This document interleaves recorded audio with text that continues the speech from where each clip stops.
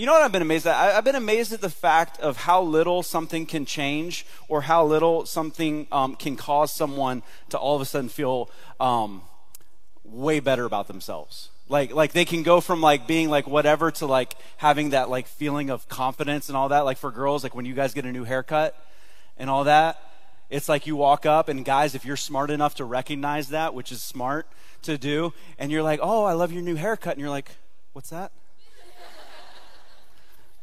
And I'm like you weren't planning that this whole time. Or if it's longer, you have like the full like thing like that. I'm like, that's cool that you can do that. Guys, when we do get new haircuts, we feel pretty good about ourselves too.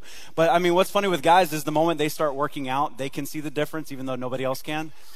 Like I used to have college roommates, like they would work out for a week and then they look in the mirror and they're like, look at these cuts. And I'm like, there aren't any. Like, what are you talking about? Like you weigh $115. That's not cuts. That's just skinny. Like, but they would get so excited about it. It's so funny with my son. My son's 6 years old. And it's like the littlest amount of knowledge like encourages pride. My son, when COVID hit and we had to start doing homeschooling, that whole deal, like my son thought he was smarter than my wife. Like they're doing like basic addition. And my wife's like, hey, this is how you do it. He's like, no, Mom, I know how to do this. I'm 6. It's like, what? Excuse me? And then she would come into my office and be like, you need to talk to your son. It's my son at that point. And I have to walk in and go, son, your mom's smarter than you. I promise. But here's the one, and I'm sorry if this is you in here. We all have that friend that's in a relationship that they think it's the best relationship, like the defined love ever. Like, you know, the ones that are in the relationship that are like, no, like your relationship's great, but our relationship, it's love. Like real love. Like it's just, I can't define it. I hope one day you will have something like that. You guys know what I'm talking about? It's the really annoying couple and you're waiting for them to have a fight. Like you're just hoping, like you're starting stuff and you're like, hey, weren't you looking at that girl over there? Like he wasn't, but like you just, it's nauseating. I remember one time at church, we had this couple that brand new, married, all that. They went on their honeymoon. They came back and they were standing in front of everybody. They actually could sing and they were singing. And while they were singing, they started to hold hands. And everybody in the crowd was like, aw. And so they went, aw. They was like, that's nice. And apparently they got offended. They thought everybody was like talking down to them, all that. And they held hands at the end of the song. They go, guys, you don't understand. We decided on our honeymoon that this is the way it's always going to be and we're never going to fight. And literally at that point, the entire crowd erupted in laughter because they knew that's not what happens. But here's what's crazy to me. Like something like Christianity, like from the basis of it, when you look at Jesus, nothing about Jesus' life screamed pride. Like nothing. He was the one that could have had the most pride. He had all the power. He had the ability to do so many things, yet nothing screamed pride. But when you look at Christians, why is it? Like just after a little bit of time, it seems like we gain pride. Like it's the person that gets over an addiction and all of a sudden starts judging those with addictions, right? It's the person that starts to do things the right way or learn more about the Bible, then all of a sudden says everybody else that doesn't know the same amount isn't good enough. I mean, what's interesting in our series that we've been going through, a lot of it, we've been talking about things that the church has done or hurt people or people have hurt others. And really what we're talking about today is the baggage is something that we somehow for some reason take on and it goes after other people. And let me just say this. When we talk about pride, this is what always happens. You start thinking about the person next to you. Yeah, they have a lot of pride. I hope they're listening. You're listening, right? You have a lot of pride. Or you start thinking about somebody in your family. You're like, I need to tell them to listen to this podcast. This isn't for me. I'm good. In fact, I'm incredibly humble. But they need to hear this. Guys, hear this with pride is an everybody deal. This is not a message about somebody else. This is a message about you. In fact, pride is the base of all sin. I mean, think about it. Pride is the base of all sin. It's always that idea, I deserve more. I know more. It was the first sin. Up in heaven, Satan was up there. He goes what? He goes, I think I can lead this better than God can. That's a bold statement. He goes, I think I can lead this better than God can. So God kicks him out. He goes down and he basically infuses Adam and Eve with that same sin. Because the first sin with Adam and Eve was, I think we know more than God. I think we can do this better than God. And how many times in our lives have we said that same exact thing? I think I could do this better if I was God. Isaiah 14, 12 to 15 talks about Satan, just notice how many times it says, I will. It says, how you have fallen from heaven, O shining star, son of the morning. You have been thrown down to earth. You destroyed the nations of the world. For you said to yourself, I will ascend to heaven and set my throne above God's stars. I will preside on the mountain of God's far away in the north. I will climb to the highest heavens and be like the Most High. Instead, you will be brought down to the place of the dead, down to the lowest depths. If I could do this, if I were ahead of this, if I could do these things. Here's what's awful. When you look throughout history, and you've heard people say this, you're like, all the Christianity has done, all religion has done, has led to death and pain. And it's not Christianity that's led to that, it's religion. It's when people have taken a hold of Christianity and decided, I think this is what God would do because this is what I would do. I mean, you've seen some of the crazy atrocities in this world blamed on Christianity. I mean, Hitler himself said, I believe what God wants us to do is have one race that's ahead of them all. And he killed people for it. Is that anywhere in the Bible? No. But he decided he knew better than God. I mean, you see the Crusades, Christians going against the Muslims in that area, tons of bloodshed going, we're fighting for this. Is that what God wanted? Absolutely not. And you see people all the time yelling at other people, screaming things at them. You know, you see people going to funerals of people and picketing them because of their lifestyle. And you're like, that is not God at all. See, here's what's interesting about pride. It's really easy to spot in somebody else. It's really hard to spot in ourselves. In fact, we tend to see it from a mile away in somebody else, but it's hard to spot in ourselves. And what I want to do today is I want to look at a guy who became king of Israel. It's a guy that became king of Israel, and you see somebody that starts off with incredible humility, yet it all changes. And before we get into it, I just want to define pride. So hear this. It's the tendency to exalt myself, hide my defects, and manage my image. It's the tendency to exalt myself, hide my defects, and manage my image. I think one good example of this is I've seen lately with a lot of people, if you guys don't know the term virtue signaling and things like this idea that there's a lot of people out there doing a lot of good things now. I mean, your generation, more than any other generation, gets involved in causes, stands up for what they believe, which is a great thing. The thing that I have a problem with is when I see in social media, and I've seen this with a couple people that I'm close to, they are out doing things. They're out protesting something, peaceful protest, but every single one of their posts are not about what they're protesting about. It's, guys, we're doing this out here. We're doing the hard fight. It is so hard. You know, I can't believe we're doing this. Nothing about what they're fighting for. Everything is about, look what I'm doing. Look what's going on in my life. And they've taken something that matters greatly and somehow turned it to something that's about them. You see, we see this in so many areas of our lives where God has made something great for us and somehow we turn it around to be about ourselves. So we look at this guy in the Bible. His name is Saul. And at this time, Israel is what you would call a theocracy. It's led by God. God didn't put a king ahead of it on purpose because he told them, he goes, guys, if you have a king, kings always tend to turn evil. Kings rule other people. They take in taxes. They take your money. You don't want a king. So God gave them a couple different things. He gave them prophets at one time where the prophets would come in and they would say, God said this, and everybody would go, boo, and they'd kill the prophet. So that wasn't working. So God sent in, he gave them priests. Basically, the priest's job were to talk to God for the people. And he gave them judges, which sounds really bad, but really what judges were is they were people that led the Israelites into battle. You had Samson is one, Deborah is another, and they set them up for that. But the Israelites were like, we want a king. God's like, why do you want a king? They're like, well, everybody else has one. Literally, that was their response. Everybody else has a king. God's like, you don't want a king. They'll subjugate you. You don't want a king. They're like, we want a king. And so God goes, okay, we'll have a king. And so this guy named Samuel, who was a priest at the time, goes out and he finds this man named Saul and he anoints him. At this time, Saul is very humble. He's working for his father. He's going out at this time, going and catching the mules that ran away. I mean, this is not like a high priority job that people are going, that's an incredible job. But it's somebody that's incredibly humble. But over time, what happened? You see what happens with somebody, they start off humble, but all of a sudden you give them power. What happens? It's amazing how power slowly corrupts people. And so Saul is deciding, I'm going to lead my own way. I'm going to lead the way that I want to lead. And over time, he starts to even take the things that he's supposed to do, and he takes them on himself. One of the things that they were supposed to do was before they went into battle, the priest would meet with Saul, and they would pray about the battle because you want God on your side when you're fighting, right? Well, the priest is not showing up, so Saul gets mad. So in 1 Samuel 13, we're going to read that. It says, meanwhile, Saul stayed at Gilgal, and his men were trembling with fear. Saul waited for 7 days for Samuel, as Samuel had instructed him earlier, but Samuel still didn't come. Saul realized his troops were rapidly slipping away, so he demanded, bring me the burnt offering and the peace offerings, and Saul sacrificed the burnt offering himself. Basically, Saul goes, I'm the priest now. Like, he just goes, you know what? I'm going to do this. I've seen Samuel do it before. All we got to do is throw that stuff on there, light it on fire. It's an offering. We're good to go. What happens is though, just as Saul was finishing with the burnt offering, Samuel arrived. Saul went out to meet him and welcome him.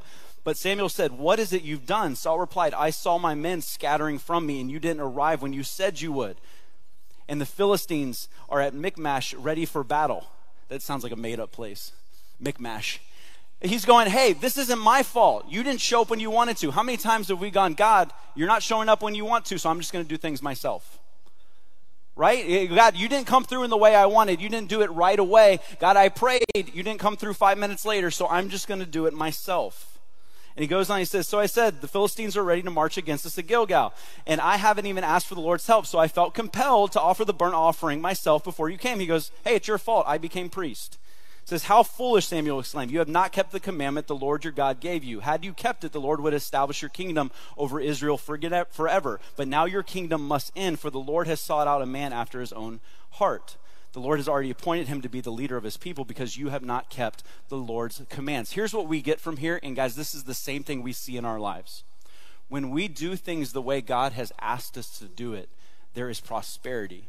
The moment we try to be God is the moment we fall away. I mean, think about it. Think about the things in our lives where you feel like you're above.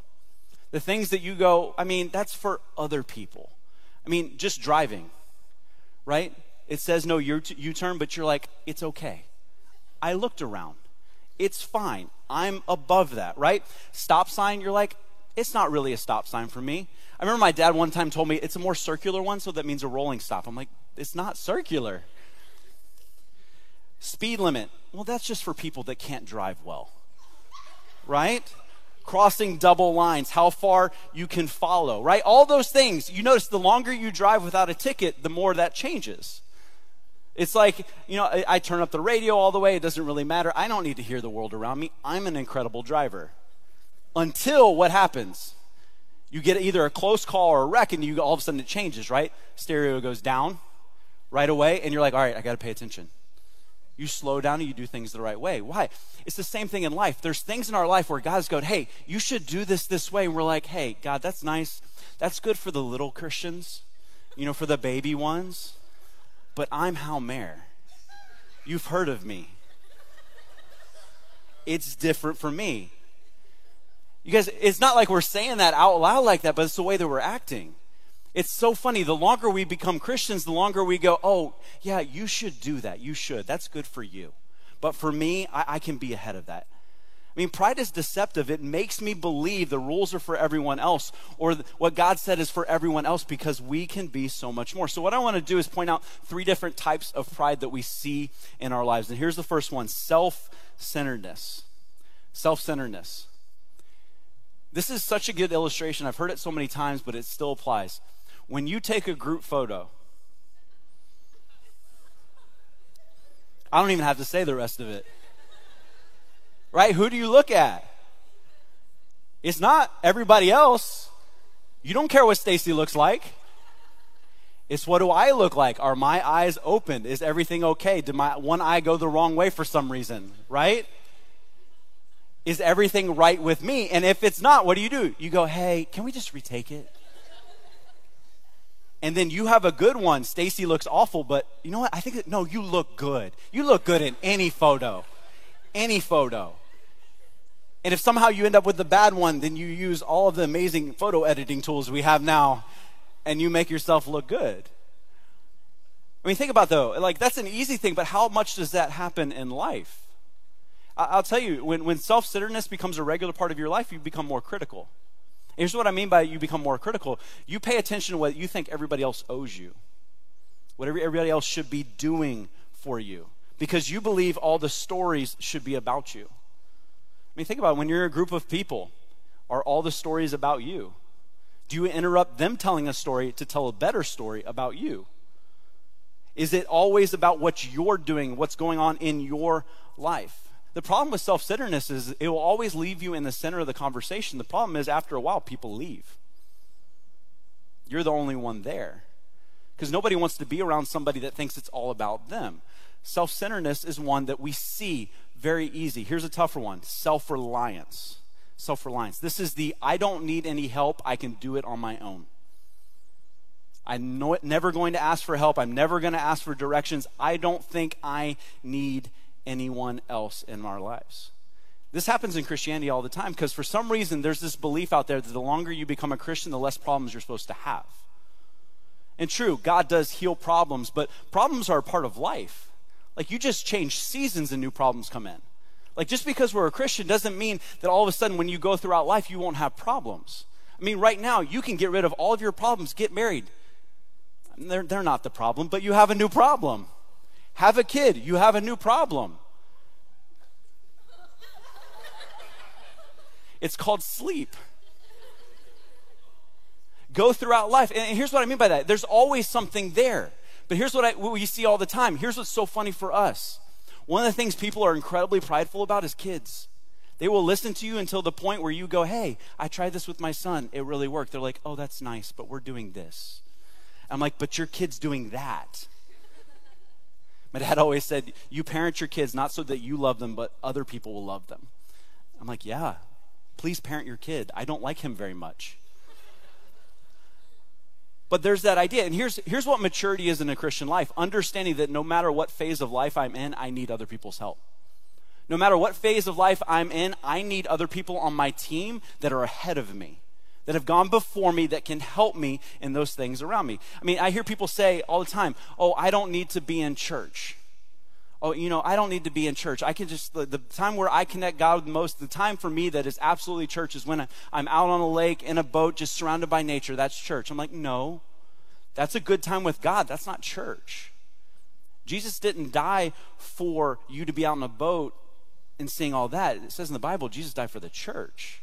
He said the church is the hope of the world. Why? Because we need people around us. The problem is when I become self-reliant, I don't think I need people, which is false, but it keeps me away from the church that Jesus wants for my life. See, we all have issues. We do. And we all need somebody else in our lives. I mean, what's interesting for me, I had a really good friend that I grew up with that went into ministry. And I'll tell you, one of the hardest things in ministry is to be single in ministry. Because when you're single in ministry, it just, dating and all that, it's under a microscope. People pay attention to all those things.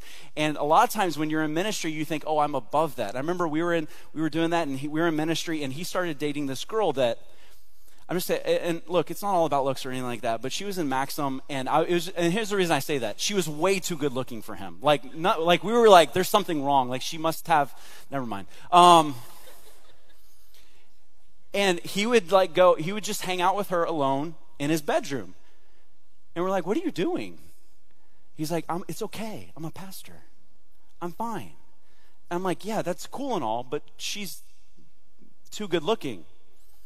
That's not possible. And he kept going, oh no, it's good. Oh no, it's good. Oh no, it's good. I'm going to be good. And he literally built up this pride. He goes, you guys can't tell me anything. And he would get mad every time. Well, about a month later, everything came out. We had to deal with it. He had to step down from ministry. Why? Because he thought he was above it all. Because everything in our lives, there's a point where we go, I've got this mastered. I've got this down.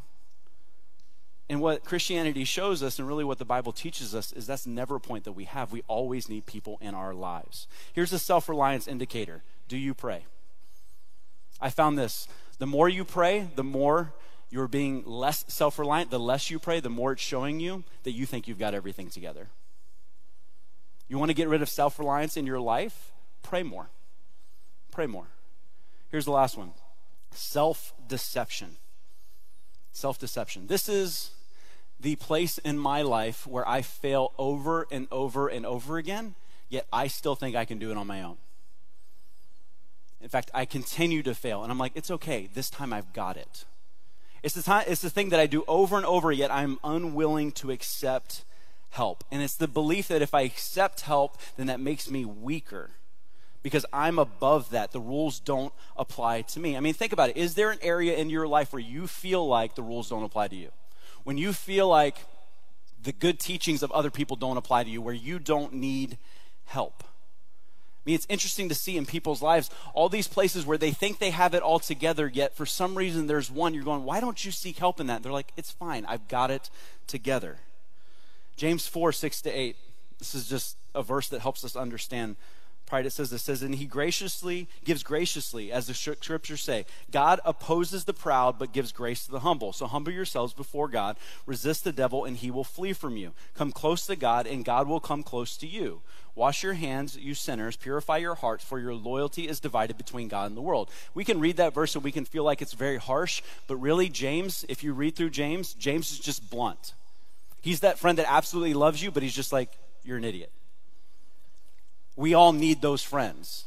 And what he's doing right here, he's going, hey guys, I need you to understand, when you have a lot of pride in your life, when you're proud, you are literally waking up every morning going, God, let's go. I'm going to take you on. God, today I think I can beat you in a fight.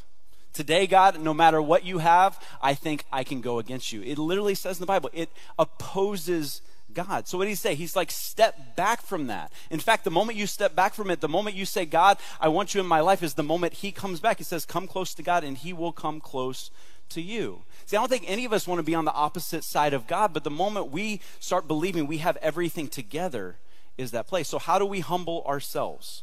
And let me just say this, humility is not thinking less of yourself, it's just thinking of yourself less. Humility is not thinking of yourself badly. It's really more of humility is just an accurate description of who God is and who you are. It's understanding how much bigger God is than me. So how do we deal with this? Here's the first thing we do. You acknowledge your pride. You acknowledge your pride. How do you do that? Just like last week, you find someone in your life that will tell you the truth, like James.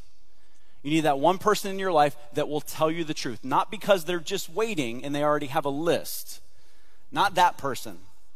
But the person that absolutely cares about you, wants the best for you, can tell you the truth. Also, that same person will hear the truth from you. Now, not in the way where they actually tell you the truth and because you're mad, you make something up and go back at them. That's not what I'm talking about, like we all do. But there are people that will hear the truth also. We need people in our lives that will go, hey, Hal, that's prideful. That's wrong. You shouldn't be doing this. Why are you keeping us out at this point? Why won't you listen to someone who knows more than you? You acknowledge your pride, and here's the best thing you can do second. You change your focus. You take your focus off you, and you put it on other people. One of the cool things about our worship team on the weekend, I love this, is that when you want to sing frontline, one of the things that they make you do first is sing in the choir. Because as we've seen, people that sing and are good at singing think highly of themselves. And I'm just saying that too because I can't sing and I just figure they're all prideful. But they do this purposely. They put you in the choir and you sing in the choir. And if you get mad that your talent is being wasted in the choir, that means you're not humble and you get to go somewhere else. Why? Because we want to make sure that when you're in front of people and you're singing about God, you're doing it with the same humility that Christ had. You're doing it because you want to lead somebody closer to God, not because you want everyone to come up to you at the end and go, oh my gosh, your voice is so beautiful. If you can serve without recognition, that is humility. If every place that you serve is a place you serve because somebody pats you on the back or someone tells you how great you are, that's not humility. Let me say this, in dating world, you want to date someone, you want to marry someone who's okay with serving in anonymity. You want to find somebody that's perfectly okay serving without being told they're awesome all the time. Why? Because that's what marriage is. It's two people every day deciding to serve one another because they love each other. Because of that, they become better. If the person you are with doesn't have the ability to serve others, just nicely say, Pastor Hal told me to walk away. That has happened before. It's okay. I get hate mail. It's fine. The more we serve others, the more we realize that we don't know as much as we think we do. You know what's amazing to me? The more I serve others, the more I meet people. I'm like, wow, you are way better at this than I am. Man, there's something that you bring there. One of the hardest parts about being a pastor is doing funerals. And I'll just say this to you guys, just to let you guys know. When you have somebody that loses someone in your life, there's always that point where you're standing next to them and you're like, man, I just want to say the perfect thing. There is no perfect thing to say. I just want to give that to you right now. There is no perfect thing to say. There is no perfect verse. There is no perfect moment. The best thing you can do in that moment is just sit there and be with them. And lately, I've been a part of a couple funerals, and what's been incredible is they've been with people that I don't know, but I've walked away just feeling something different. Like I've walked away feeling encouraged from a funeral. And the reason why is because the person that we were there for lived their life a different way. This past Thursday, we had a funeral at the Temple Terrace campus, and we had this lady that had died, and she had lived a long life. I think she was in her 90s. And we had her 2 kids come up, and they just talked about the way she served and the way she loved. And then we had several other people start to walk up. And they're like, well, I'm her kid too, but not really, but I'm her kid. And she loved me, and she did these things for me. Kid after kid walked up and said that.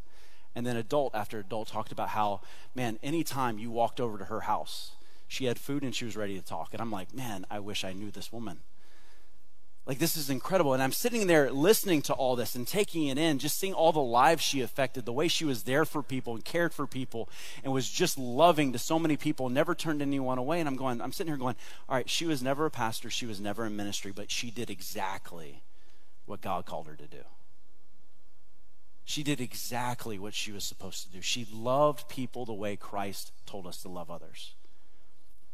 Guys, if we want to live a life that matters, if we want to live a life that affects others, it's a life that takes pride and puts it aside so that we can love those around us and we can accept the love from those around us. Let's pray. God, I thank you so much for the way that you've loved us. God, I thank you that you continue to give us second chances even when we continue to blow it.